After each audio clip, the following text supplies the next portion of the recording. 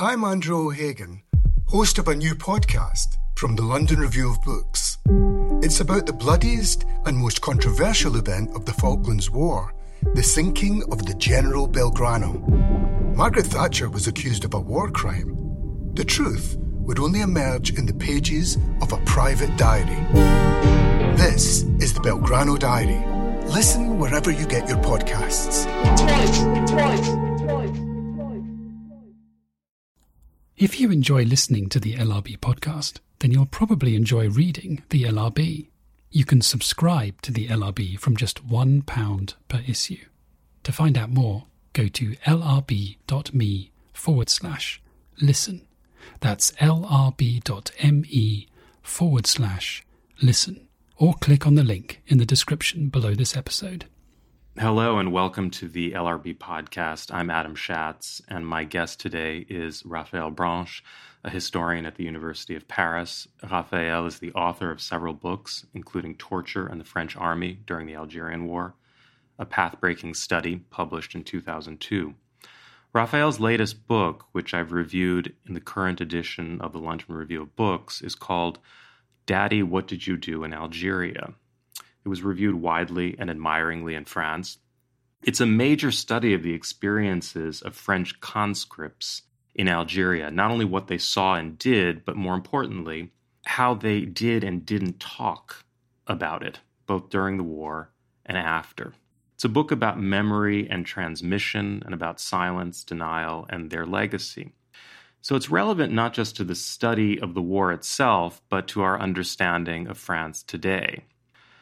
So thank you, Raphael, for joining us on the LRB podcast. Thank you for having me. Raphael, when we first met nearly 20 years ago, you just published Torture in the Army during the Algerian War. And this was at a time of intensifying interest around torture and repression during the war. You might even say its rediscovery, since people like Pierre Vidal-Naquet and Henri Alleg had exposed it during the war. Around the same time, General Paul Aussares had boasted of his involvement in murdering Ali Boumengel and Larbi Ben Midi, FLN activists, during the Battle of Algiers. And Louisette Iguilariz, an FLN fighter, had come forward with a very moving testimony of being tortured and then rescued by a French doctor. So your book and the works of other historians like Sylvie Thénault provided essential documentation of the French state's reaction to the uprising in Algeria and helped to shatter the silence about the war. But the book you've just written has a very different focus. Indeed, it's much more about the silence around the war and how it was produced within French families and, of course, also by the state. Can you talk a little bit about how you arrived at this subject? Well, interestingly, you started by my first book because there is a link between the two. And I also started the last book by referring to this first work because I met the veterans of the Algerian War for my work on torture and illegal violence during the war. And it's a kind of, personal process that year after year, I became aware of the fact that interviewing veterans was not enough, so to speak, to understand their words. I need to know more about their background, their family background, their many things, and particularly the importance of their relatives and the way they were able to talk and to have their kids and their wives, especially, imagine the life they had in Algeria. So it was some sort of personal process, and then it became a sort of scientific question for me. Right, personal in the sense that I think that after your book was published, some of the veterans and their family members actually contacted you, including some who had been very uncomfortable about talking to you when you researched your first book. Actually, it started before the book because it started for the book because I was looking for people wanting to speak about torture in late 90s. It was just before, the sort of huge debate that's, you mentioned at the beginning of our talk. And at that time, in the late 90s, nobody really speaks about, violence in the Algerian War at that time particular.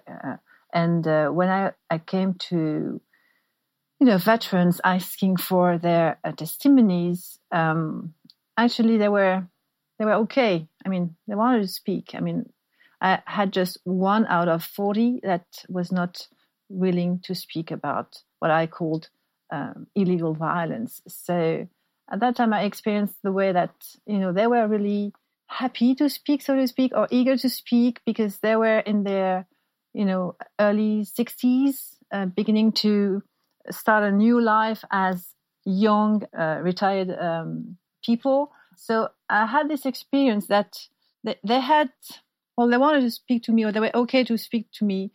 And it was a contrast with the fact that, most people said to me, my father, he doesn't want to speak, or my brother, he never spoke about that, or he's always silent, or he's keeping silent. When you ask him, he doesn't want to answer. And, I had my own experience that they were okay. And even to speak about rape, rape, it was not so easy actually, but to speak about torture was, possible with me, but not with their relatives. Well, I want to talk to you about the question of transmission, of course, and what they did and didn't say to their relatives. But first, I want to talk to you a bit about the appelés, the conscripts, because the impression one gets is that this really was not a rebellious generation. Indeed, quite the contrary. In fact, you cite a survey. I think it was conducted by the sociologist Henri Lefebvre, that most of them thought their lives would be pretty much the same as their parents' lives. Yeah, I find that fascinating. And definitely we're not in some sort of rebel generation at all, compared to their younger brother and sisters that for some of them, were activists in 68, but definitely no, they were not. The movement I'm doing in the book is not to consider the conscripts as of their 20s. They are 20 and then they go to war and then they experience a war and then they are coming home and they have difficulties to speak and so on and so forth. What I did in the book is to start in the 30s, to have them as children and to study their childhood, to understand how they experience the world and, sort of the way of imagining their future. Really they grew up in the shadow of war, so to speak. The Second World War was just in the offing, and then the First World War was just everywhere in France, and with all these little villages with this, war memorials and all that. And I had the sense that, the weight of the two world wars were understudied, by historians, and they were not considered as children of war, but they are children of war, certainly. Right, and they were. I mean, if there was one thing they were familiar with, it was war, both the First and the Second World War. The lesson they drew from their experiences was that men went to war at some point. Definitely. So so very few of them put up any resistance to the idea of going to Algeria. And of course, in fact, they'd been told that this wasn't a war. It was just an operation to maintain order. Algeria was France. The interior minister at the time, François Mitterrand, said that Algeria is France, and it's going to stay that way. So what did the conscripts think they were getting into when they went to Algeria? Right? For many of them, it was their first time abroad. What did they think they were going to be doing there? Well, many things in your questions, but the thing is, yes, men were supposed to go to war, but they were not going to war. They were going to do their, military duty as conscripts. And so they were sent to Algeria, but Algeria was France. It was really France. It was part of France, so to speak, in an administrative way, of course. They were not sent overseas. It was not Indochina or Africa. It was France, and they had to do their duty. In reality, it was not the fact. Actually, what they discovered in Algeria was colonialism, poverty. I think they also discovered the amount of lies, because they were told that Algeria was France, but it was not, definitely not. I mean, people were not able to understand French. Children, walk in the street without shoes, and the misery was everywhere, and it was a huge shock for many, many conscripts, as you can read in their letters. So they were not aware of colonialism, the reality of it, and they were not aware that they had to, they will be in danger. And their family were not aware as well. They were not facing war. They were just facing eventually rebellion, some sort of light danger. Right, because the rebels were called hors la loi, outlaws. They were called outlaws, yes. And it was supposed to be, maintenance of order operations. So something, yes, not without danger, but not really a war. You quote actually as saying that it was more dangerous to drive from Paris to the south of France than to go to Algeria, which is quite striking. I was also taken by this contrast between the first letters that they wrote home, where they sent often on these picturesque 19th century postcards of colonial Algeria, and the conscripts talk about, the incredible blue sky in the Bay of Algiers, and then they start to write about what they see and the poverty and the misery, and you really get a sense of their shock. But what are they telling their loved ones back home in Algeria when they're in France rather, when they start to write? What are they telling them? Because I get the sense that even during the war, they were already creating these, what you call structures of silence. They were already creating these no-go zones. I mean, there were exceptions, of course. There were some people who were quite explicit about what they saw. But on the whole, it seems they were already creating this space of secrecy. Yeah, definitely. I wanted to go back to these first narratives, because I think one of the key elements of the silence is really there, the way because they spent 1 or 2 years in Algeria, and people have to remember that they had no opportunity to come back to France or to talk to their relatives. So the importance of what they wrote is really big. I mean, it's much bigger than, of course, now any letter could or would be. They weren't dashing off emails and texts. No email, no WhatsApp, no, and no telephone even. So just letters. So these first words on the reality that they saw, it has to do with their wish to protect their family, so not to talk about the danger they were facing, and also it also had to do with their own ability to understand the situation, because they were not really, they didn't know nothing. They didn't know nothing about the Algerian situation, about nationalism, about poverty. So they had also this meaning that, you can have this sense of, they are different from us. They are savages, or they don't know how to take care of their children, and all this sort of, colonial mind, so to speak. That was also a filter, you say? A filter? Right, a filter. A filter to understand, the reality they had to deal with. So this is also in their first narratives. And then when they came back, they were not able to change the narrative so easily. So some of them were able to address issues such as violence, for example, or poverty, or guilt, or shame, or whatever. But most of them didn't at the time of the war. And then when they came back, it was just the same. And they keep on saying, it was okay, no danger, it was fun, it was boring, it was, but nothing of the reality of the experience for many. And very, very few of them penetrated the colonial facade and developed real relationships to Algerians. You talk about these Meshwi feasts, and there are a couple of examples of conscripts who actually developed friendships. There's, in fact, one one striking example of a Frenchman who falls in love with an Algerian woman who was the widow of an FLN fighter.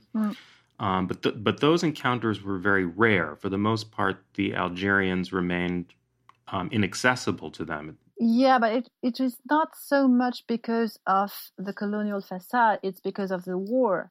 I mean, the war was waged against guerrilla fighters, of course.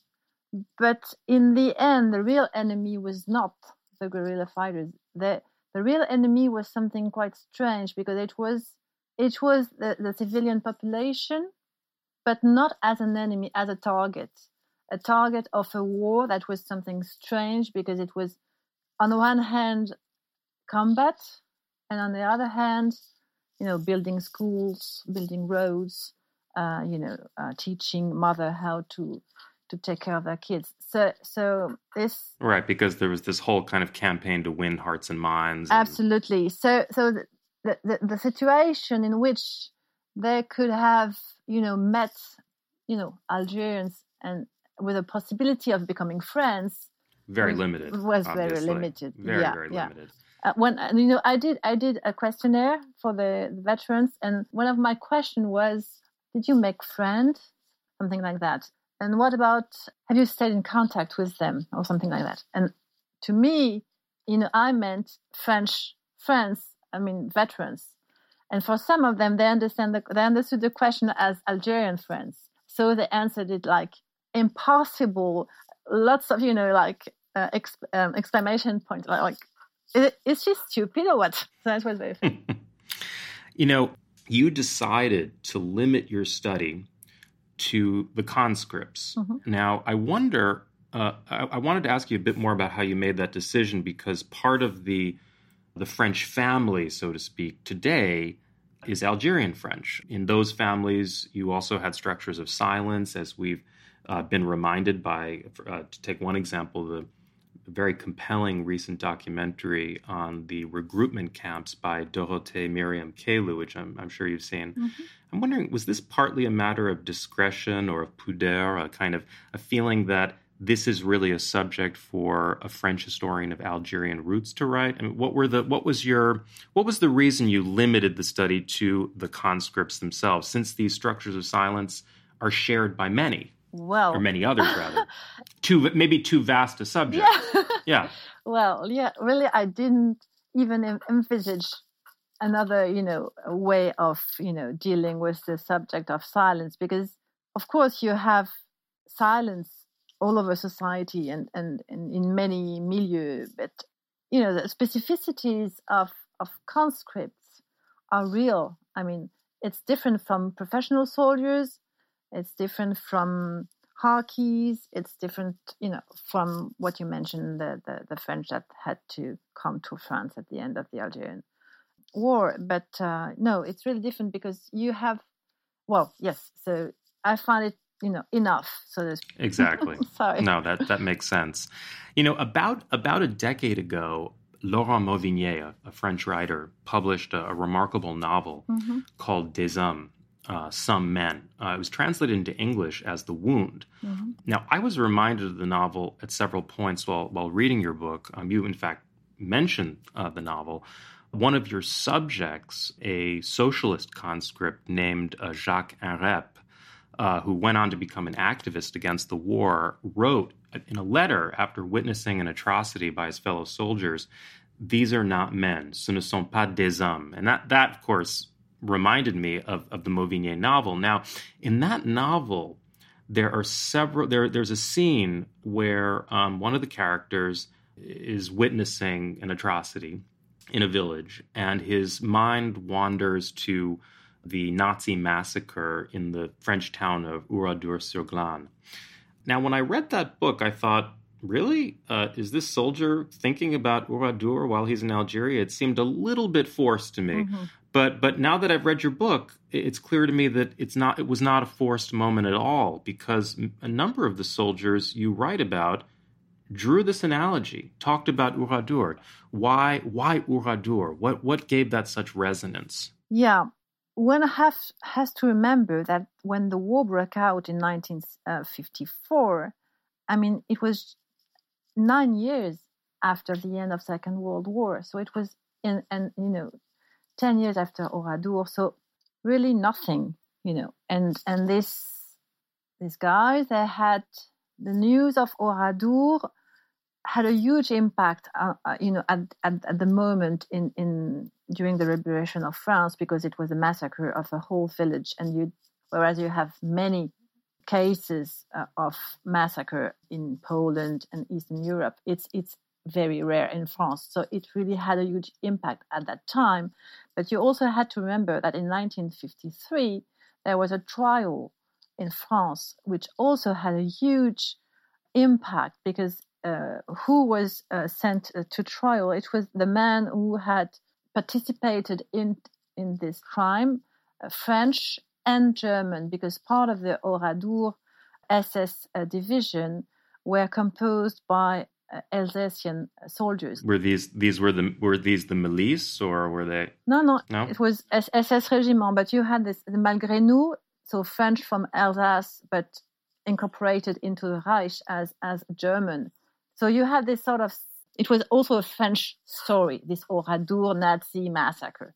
So it had a huge impact in 1953, which is just 1 year, before, and the men were convicted, and then you had an amnesty. So because you have the Alsace against Limousin and all this.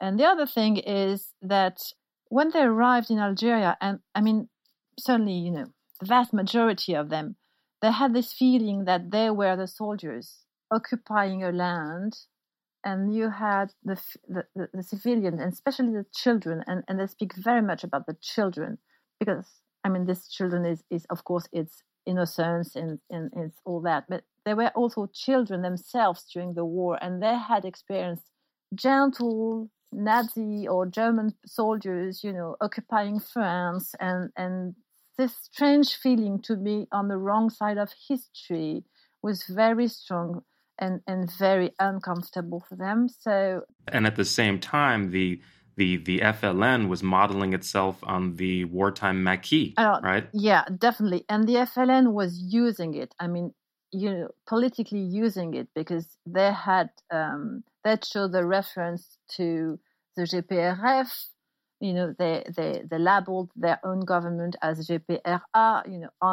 Really echoing De Gaulle's GPRF. You're talking about the provisory, the Algerian the government in exile. Absolutely, yes. They did the same. They really used the same label as De Gaulle had in 1944 in Algiers. So this reference is everywhere for all the participants, all the actors of the war. The Oradour is something special because it's a crime. It's a war crime, and it's some sort of symbol of Nazism in France for its worst aspects.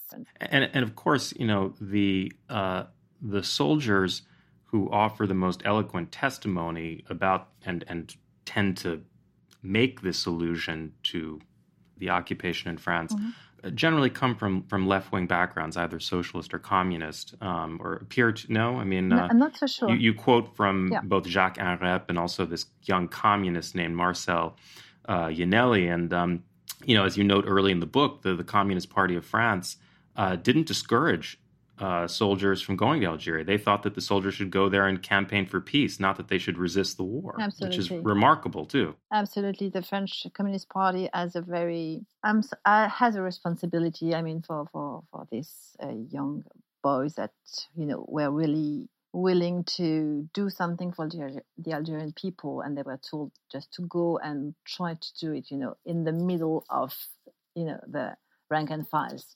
And it was something like, just impossible to do, actually. And they realized they couldn't. No, they couldn't. And so their letters expressed such frustration and despair. Yeah, that's really. I mean, when you were really a militant, as Marcel Yanelli is, and I had the chance to be able to read his diaries and his letters, and he's really, he's fighting against himself. He's shameful. He's really unhappy because he's not succeeding in his work, in his job as a good communist that should be to be able to convince people not to do the revolution or to go on strike, but just to respect human beings, because actually what he's really trying to do is to speak and to talk about, respecting civilians, respecting prisoners. But I just want to mention the fact that it's not only, leftist soldiers or soldiers with, progressive backgrounds. Yeah, this background, because, well, two things. I mean, they were very young. At the age of 20, you cannot vote. And they were not very, politicized. I mean, you mentioned the Lefebvre sondage, how they envisaged their future, and they couldn't imagine something else than their parents' life. And it's also the case as far as politics is concerned. So, militants are a minority, obviously. And the other thing is, as far as human rights are concerned, it's a way of telling it. It's that you also had people with Christian backgrounds very upset by violence committed in Algeria, and at least violence against civilians or a massacre of villagers. And you also had this part of the conscript that were eager to compare to Nazi occupation in France, and very, very uncomfortable about this echo. In the 70s, France was swept by a wave of remembrance of Vichy, of the Holocaust, of France's complicity. This was prompted by the publication of Robert Paxton's great book on Vichy, and also by the Old Fools film, The Sorrow and the Pity, Le Chagrin et la Pitié. Now, it's at precisely this time that the French seem to be doing everything in their power to forget Algeria, to just put it behind them, to put it out of their minds. How is it that the forgetting of Algeria coincides with the reckoning with the Holocaust? It's kind of it just seems to me rather remarkable that you could have this forgetting and this remembering going on at once. I'm not a specialist of the Holocaust memory, but this turning point of 1971 with the Chagrin et la Pitié is also a turning point from the Algerian memory point of view, because you have in 1971, 1972, you have three books that were issued at the same time on the Battle of Algiers and on torture. And that really started some sort of public debate about... Didn't Jacques Massu publish a book in 1972? Absolutely. Jacques Massu, La vraie bataille d'Alger, and Général de la Bollardière, Battle of Algiers, Battle of Man, and Pierre Vidal-Naquet had his book published and translated into French. Torture in the Republic. Mm-hmm. So you had this sort of debate right at the same time, and then it faded away, and then it disappeared. But I don't know if you have, if there is a link, because certainly there is, but I haven't, been too much into it. On the contrary, at the end of the 90s, you also find a link between the Vichy memory and the Algerian War. During the Papon trial. It's the Papon trial that is really, to my mind, it's really the turning point where, the obsession of the Vichy past gives way, and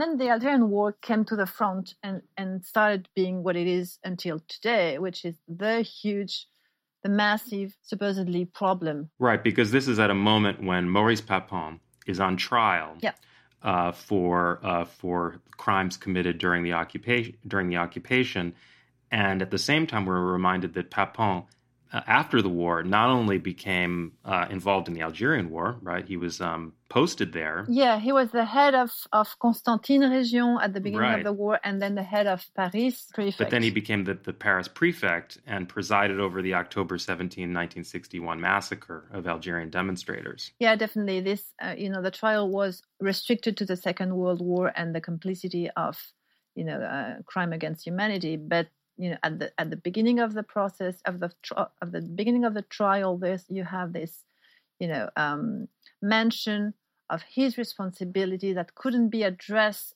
in the judicial arena, thanks to the amnesty, thanks to lots of things.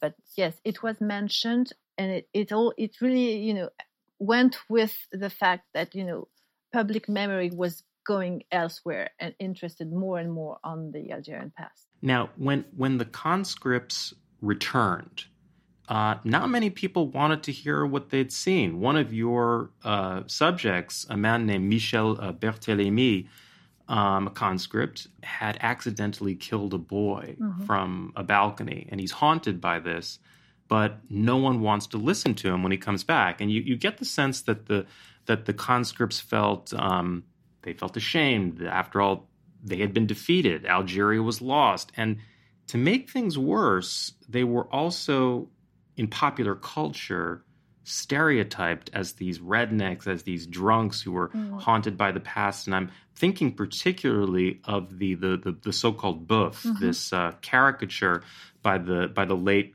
cartoonist Cabu and Charlie Hebdo. Can you talk a little bit about what that caricature signified? Well, definitely there is some sort of popular character. I mean, the veteran of the French war in Algeria, but definitely very different from what you have in the States, for example.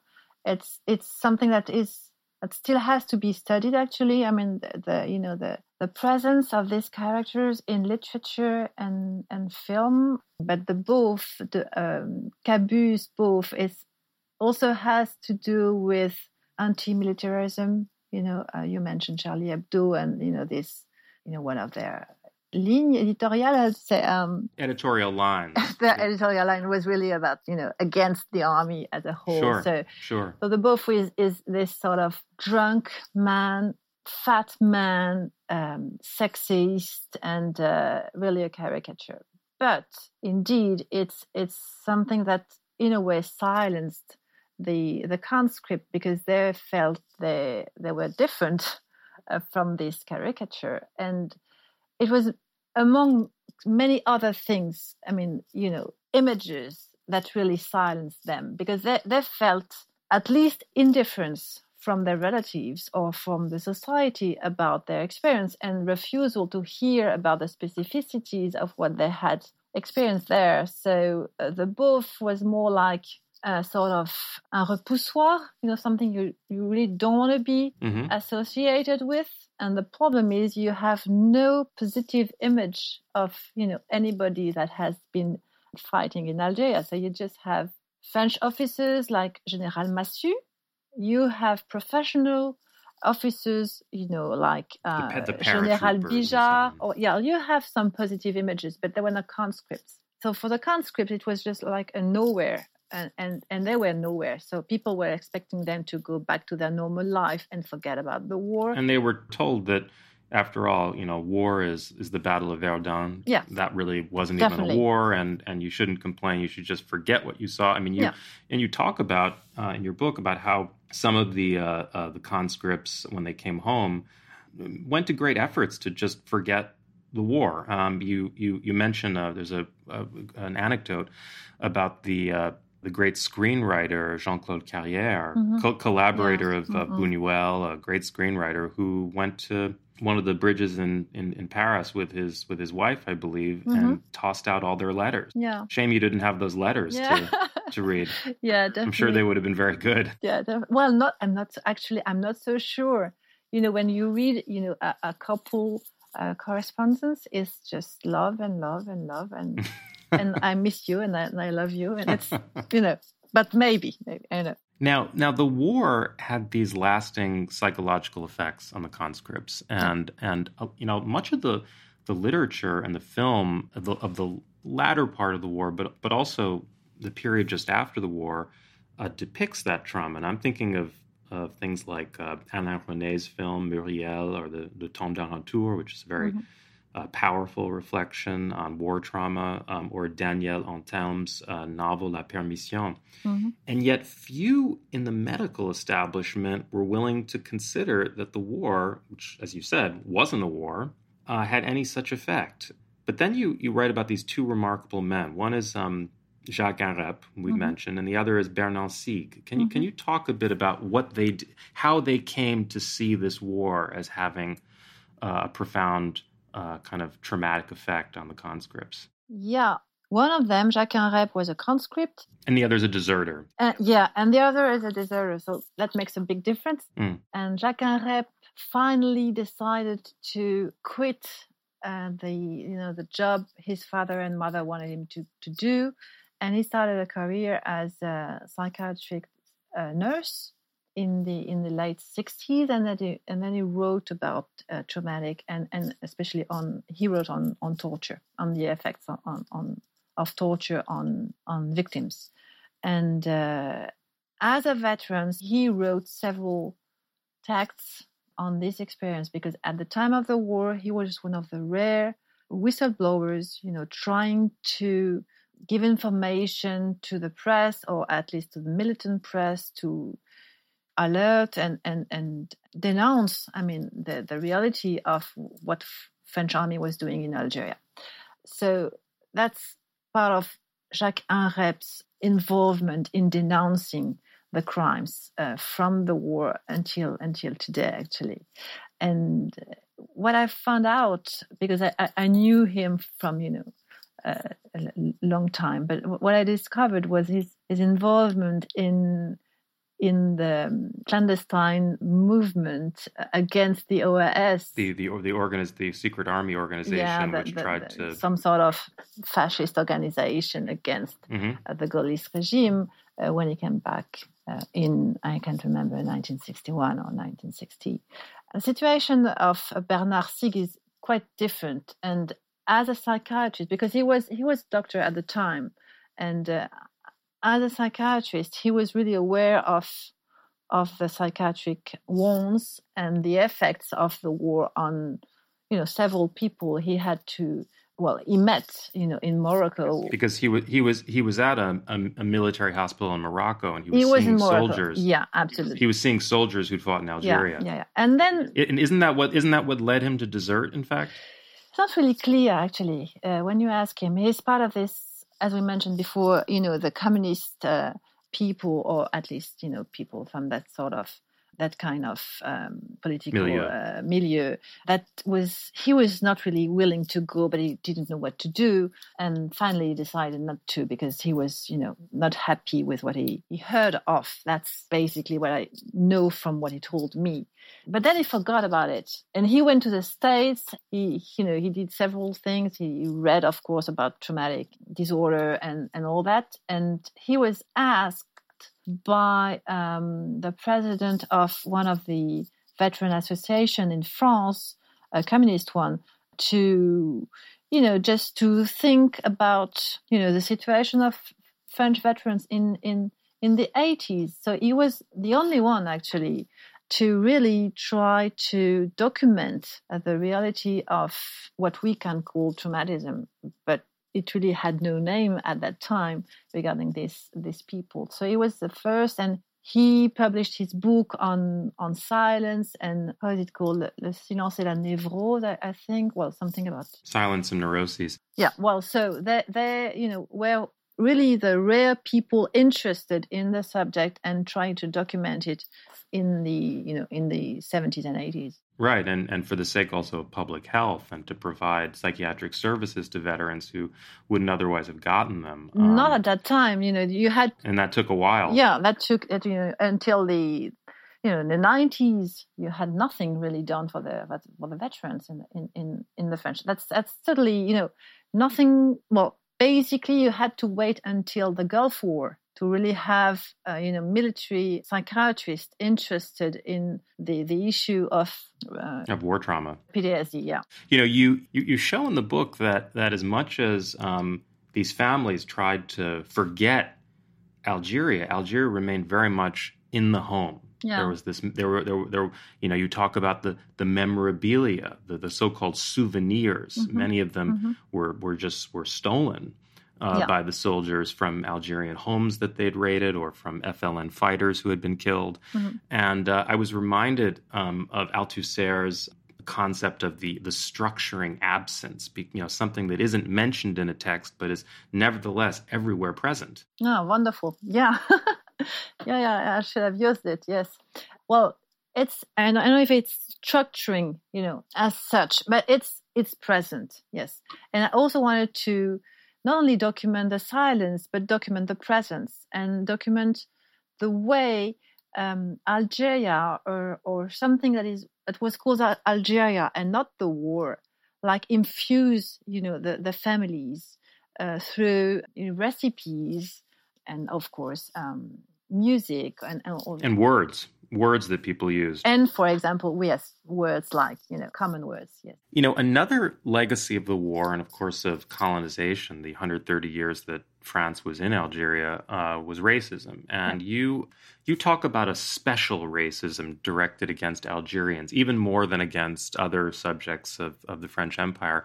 How is this anti-Algerian racism different, in your view, from other such racisms? Actually, I don't know. It's an idea. I mean, it's even a notion that was first raised by Benjamin Stora. I mean, the fact that some sort of legacy is something specific towards men, I should say, and add, not women, but men of Algerian descent or North African descent in France, starting with crimes, murders of these people in Marseille at the beginning of the 70s, for example. You have, specific, crimes, racist crimes, and going to, the issue of the Islamic veil and all that. And then the women came into play.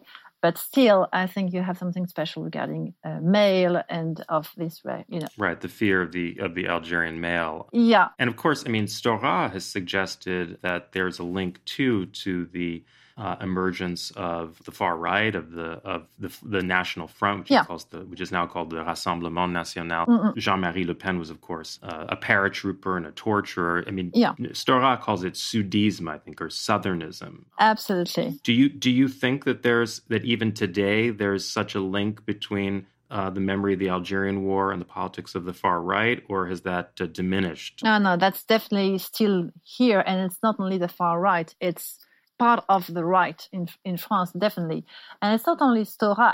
It's the history of the far right that is really linked to some sort of radicalism in Algeria at the time of the war, and that is actually being studied, by historians. The link, the people really crossing Mediterranean with these ideas, that is really bringing to the far right in France something specific, different from other, And there's already this discourse long before Renaud Camus of a great replacement and the fear of counter-colonization. There's the famous remark of de Gaulle about wanting to make sure demography. Right, about demography. Absolutely, yeah. You had this, the argument of figures are our worst enemy, so we have to leave them because they will outnumber the French, the real French. Yes. And take our women and so on. Yeah. You mentioned Benjamin Stora, the great historian of Algeria, who also published a book about structures of silence earlier on called the La Gangrène et l'Oubli, in some ways a kind of precursor to this book that you've published. Now, at the request of President Macron, he's just filed a report on the war and has proposed a commission of memory and truth. He's called for the French state to acknowledge, among other things, the murder of Ali Boumengel, the FLN lawyer. But at the same time, Stora has discouraged any expression of repentance. He says that it's a trap, it's a piège of the far right. I'm wondering, have you read Stora's report, and what do you think about the conclusions so far as you've studied them? Yes, I read it rapidly, but I know. Well, I spoke with him, and I think I know what he means. I say that also with all due respect. I think Stora is a brilliant and admirable man. Definitely, yeah, definitely, and is definitely the first historian who was ever able to address the issue of collective memory in France and Algeria in the same book. Public memory more than family memory, but yes, definitely in the early 90s.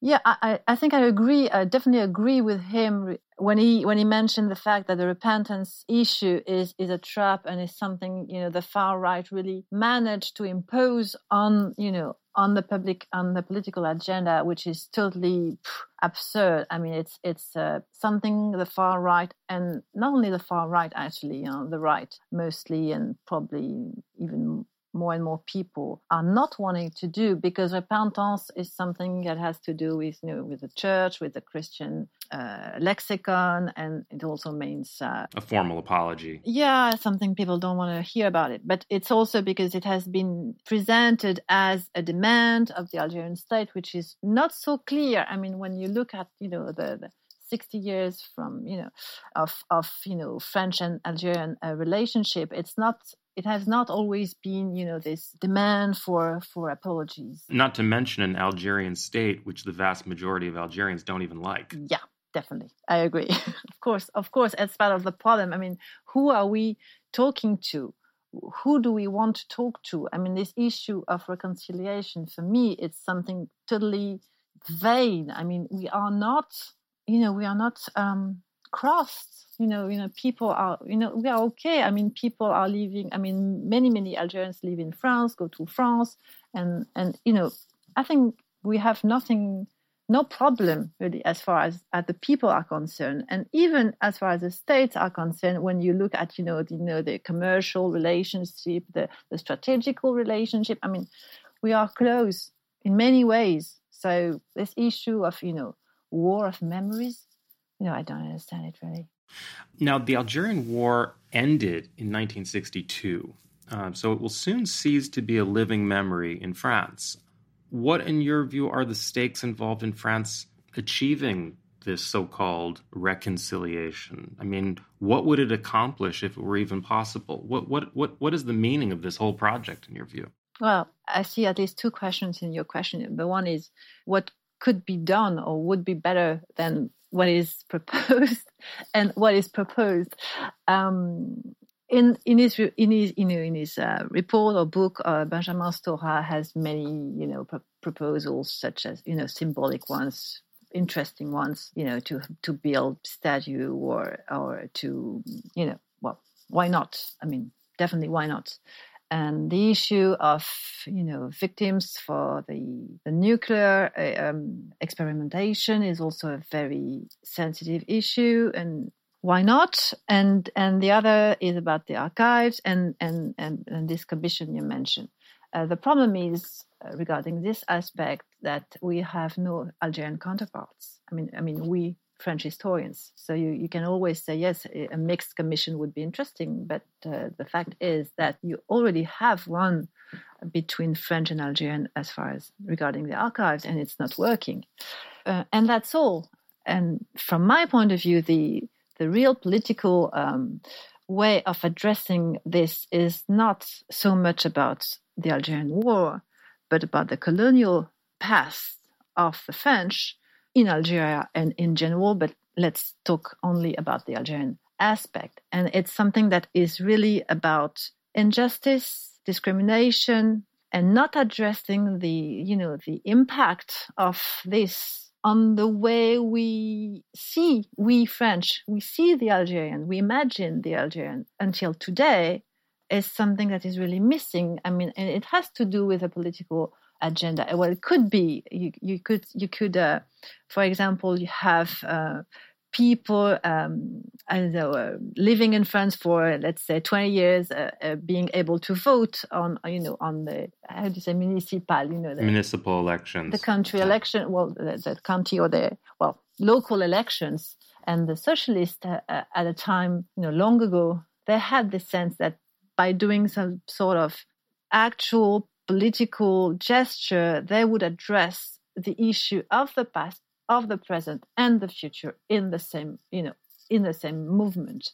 It's not what he's doing. So we have problem facing, violence from, the cops in France, discrimination on the basis of, the color of the skin, for housing, for schooling. So all these issues are not addressed, and I think it's really a problem. Raphael, it was such a pleasure to talk to you. Thank you for joining us on the LRB podcast. Thank you, Adam. You can read my piece on Raphael's book in the latest issue of the LRB online now, along with Patricia Lockwood on Elena Ferrante, Jenny Turner on Octavia Butler, and Thomas Powers on Robert Stone. Thanks for listening. You can find a link to LRB pieces relevant to this episode in the description below.